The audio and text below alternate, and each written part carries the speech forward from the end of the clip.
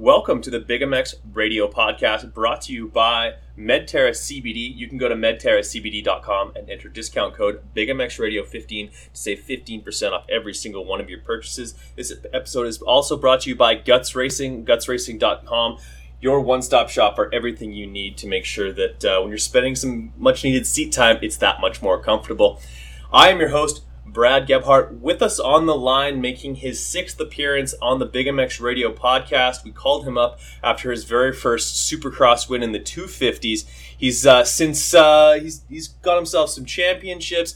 Won a Supercross. We didn't chat with him after that, but we had to wait until he won his first national on a 450.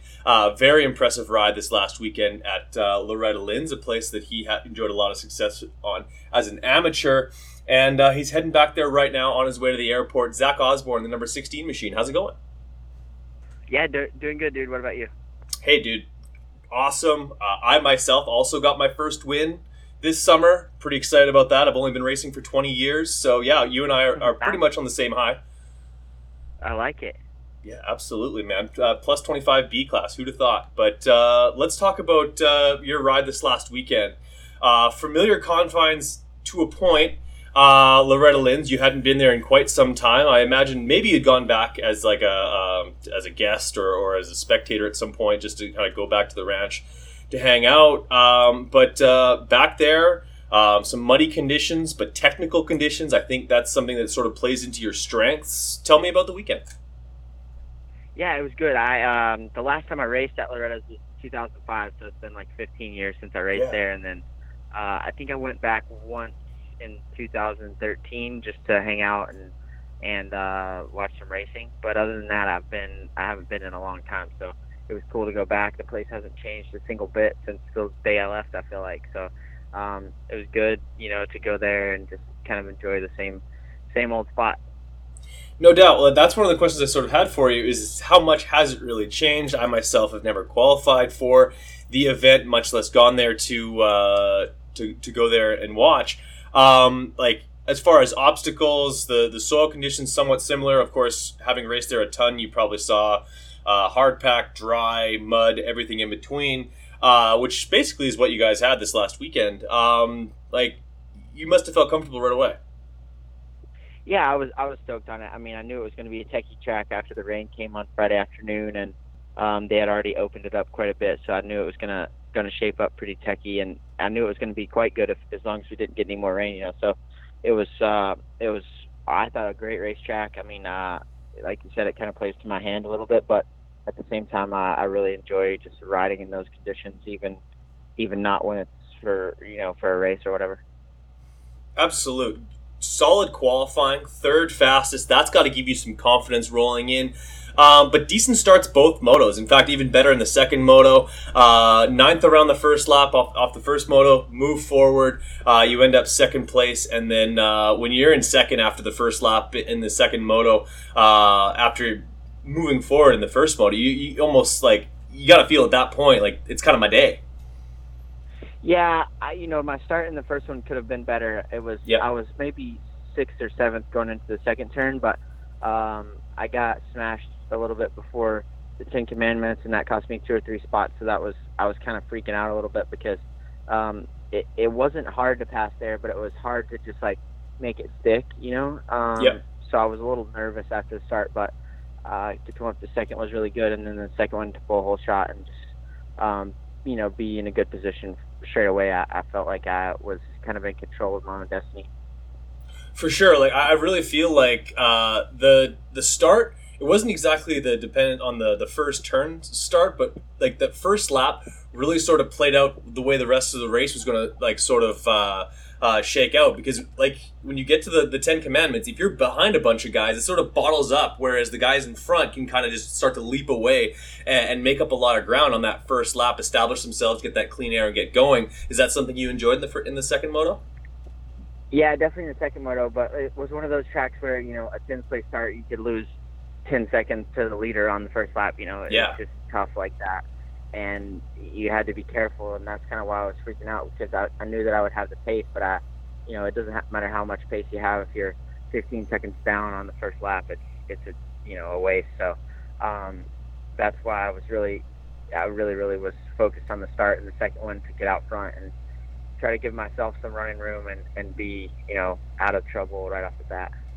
No doubt. Well, congratulations on the win, man. That's got to feel good for you, having won basically in all disciplines in North America and also won a GP.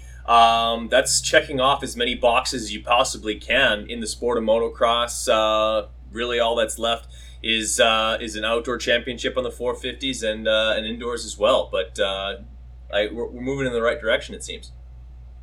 Yeah, for sure. It's a cool stat. It's something that I was really pumped to be able to complete in my career. And obviously now, I need to work on the championships, but at the same time, it's step by step, and I feel really good about just, completing that stat and also, the rest of this motocross series as well. For sure. I imagine that this week was spent recovering, a little bit of riding, and then also some reflection on where you're at now and where you've come from. That's got to be a huge boost of confidence rolling into the rest of the series. It'd be a short one, and with a 7-point lead rolling into the second round at a place where you've actually had some recent success. That's got to feel good. Yeah, I'm stoked. I'm bummed that Washougal was canceled, but at the same time, for me, it's a really good situation to be going back to the same track, and my bike was really good over the weekend, and I dealt with the track. So for me, it's a really good position to be in with not going to Washougal and going back to Loretta's. For sure, and I know I've heard in other interviews you sort of talk about sticking with 2019 settings, taking that as your base and then moving forward, even though it's a new race bike every single year. You want to have something that's more familiar to you and then move forward, make improvements steadily throughout the season. Where did you adopt that from? Is that something that somebody else was doing that you sort of picked up, or is that just something that you've always done? It kind of started at the end of 2016. I was just really comfortable on my bike, and better I know the bike, and the more hours that I have on it, the more consistent I can be with the bike, and the better I can make adjustments from that platform. So that's kind of where it started. And then obviously 17 was really successful, and then I did the same thing for 18, and that was really successful. And so now that I've got some stuff that I'm really comfortable with on the 450, I'm just kind of going and putting in my hours during the week with the same thing that I've been on for a couple years now, and just trying to build on it every week. No doubt. You're moving in the right direction with that bike. It seems like, to me, comfortability is something that really boosts your race day feel. And honestly, I think part of that also comes to working with a mechanic like Dave Feeney. As far as I know, you guys are still working together. Every time I talk to Dave, I wouldn't say he has a monotone, but his highs are probably his high is a 7 and his low is a 6. He's just sort of even keel. He just very, very professional, always has the bike the way it needs to be. And that's got to be a feather in your cap, just one less thing to even sort of remotely worry about. Yeah, I mean, comfort is kind of everything when you're on the razor's edge of the tip top of the mountain. With Dave on the bike, it's always exactly what it needs to be, like you said, and I'm comfortable with him. He's comfortable with me. We know each other really well now after six years of working together. So yeah, that's a huge part of it. But it's all about comfort, really. The comfort at the front is, not a matter of milliseconds. It's a matter of big seconds, 1, 2, 3 seconds when you're really comfortable compared to when you're just kind of comfortable. So that's what it's all about, really, at this point. Fair enough. Well, staying on this around the same topic of comfortability, something that is basically kind of a wrench thrown into the program throughout this summer/fall series is the omission of a lot of fans at the races. Some of the races will have no fans whatsoever, other than the people who are racing the local race day. I imagine autograph lines or autograph sessions are non-existent, which probably actually frees up your day a little bit. But everything from having to wear a mask, going into different, like you're in the bubbles or in the pits and stuff like that. Those are stuff that you're not quite used to all the time. What kind of adjustments have you made, not only like during the week and stuff like that, just keeping yourself as safe and healthy as possible, and then also on race day? During the week, it's not really any different. Florida's pretty open, and there's not a lot of restriction at the moment, so the week's pretty basic. But obviously, with the mandatory mask zones that they've put in place the race, you have to wear a mask, and they're pretty tight with it. So with that being said, it's just going there and kind of obeying the rules to continue racing, and just doing our best to make that happen for the powers that be, and kind of pacifying their needs. Fair enough. And I know having your family at the races is something that you really truly enjoy. I'd imagine this summer that's probably going to be less happening, just on the safety side of things with travel and all that, and the virus going around. Is it safe to say that your wife and kids probably will not be at as many races this weekend? I'm not sure if they were there this weekend to watch your big win, but hopefully they caught it on NBC. Yeah, they're not going as often at the moment. They're both a little bit just over travel. My little guy likes to be outside a lot. He's pretty rambunctious, so he's not.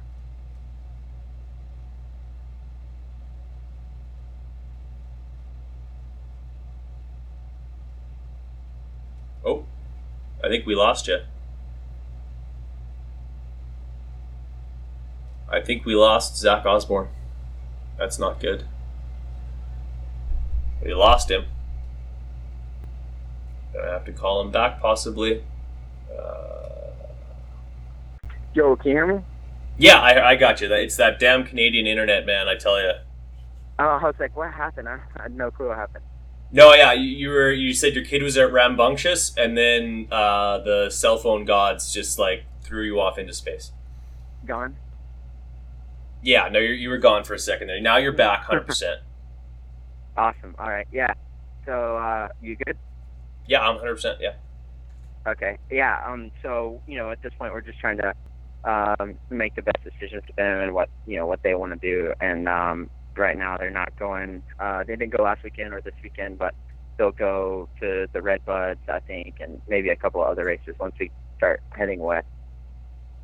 Fair enough. So how long before your little guy has a STACYC? I imagine like full amateur program, mini dad, you're back at the ranch, 3 years from now, shaft drive class. What's that going to look like?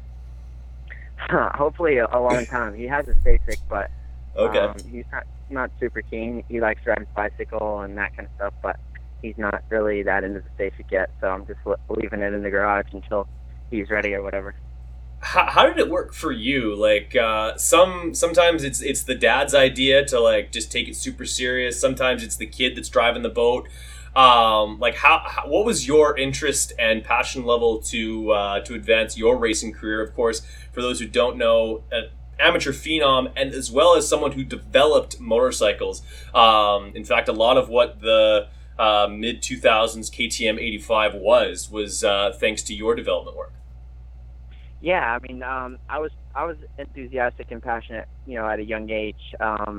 Not really until I was sort of 8 though, or 9, did I, was I really that keen on racing or whatever. So, I'll just let him take it at his pace, and if he wants to ride, then he can ride. If not, then I'm not going to push it or force it by any means. Fair enough. So, yeah, I think that's the right approach, man. My dad bought me a bike when I was 9 years old, said, I was playing road hockey at the time, thought I was going to the NHL. I did not end up going to the NHL, and dirt bikes turned out to be a much better decision.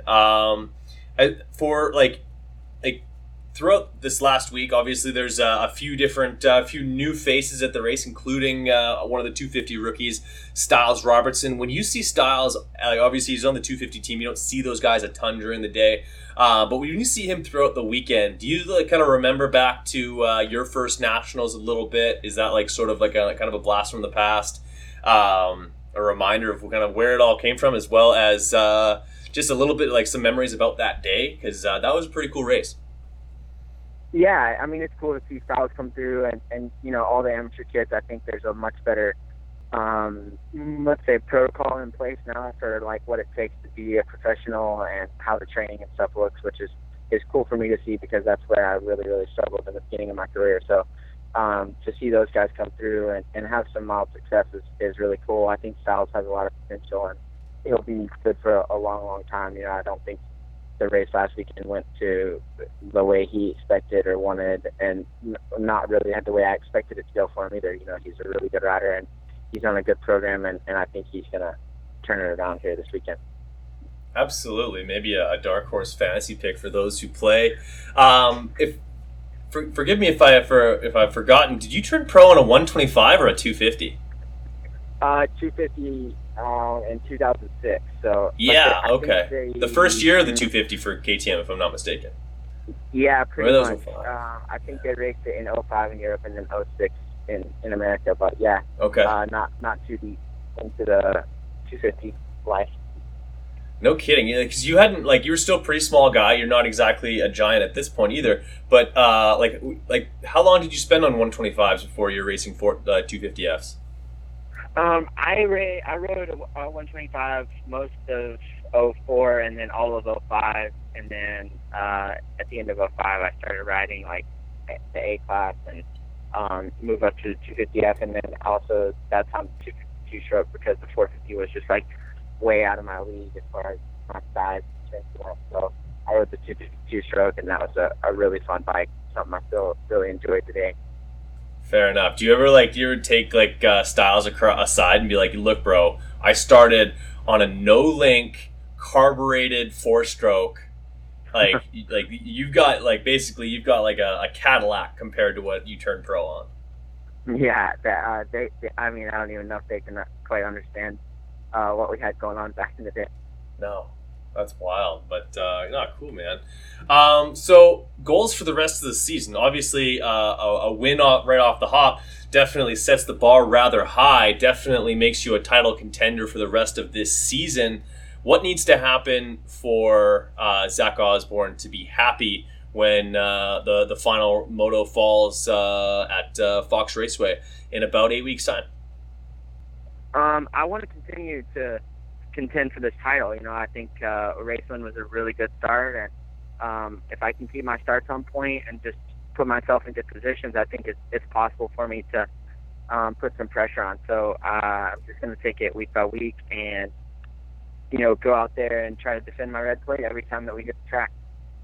Fair enough, my friend. Well, we definitely wish you the best of luck with that. Appreciate the time here on the Big MX Radio podcast for, like I said, the 6th time we've had you as a guest here on the show. Always a great interview, always fun to chat. And, like I said, wish you the best of luck this weekend, man. It's going to be another good one. And based on the weather that I was looking at, there's a good chance that it might be a little bit wet. Does that fall into your strengths a little bit? Are we happy about some possibility of some thunder showers tomorrow, or does that put a rain on our parade? No, I'm about it. I'm ready for some rain. I enjoy it. I hope it's exactly like it was last weekend. Perfect, no doubt. Well, Zach Osborne rolling into this weekend, tons of confidence straight off of his first outdoor win on a 450. Zach, do not hang up just yet, but for podcast sake, we're going to cut it off right there.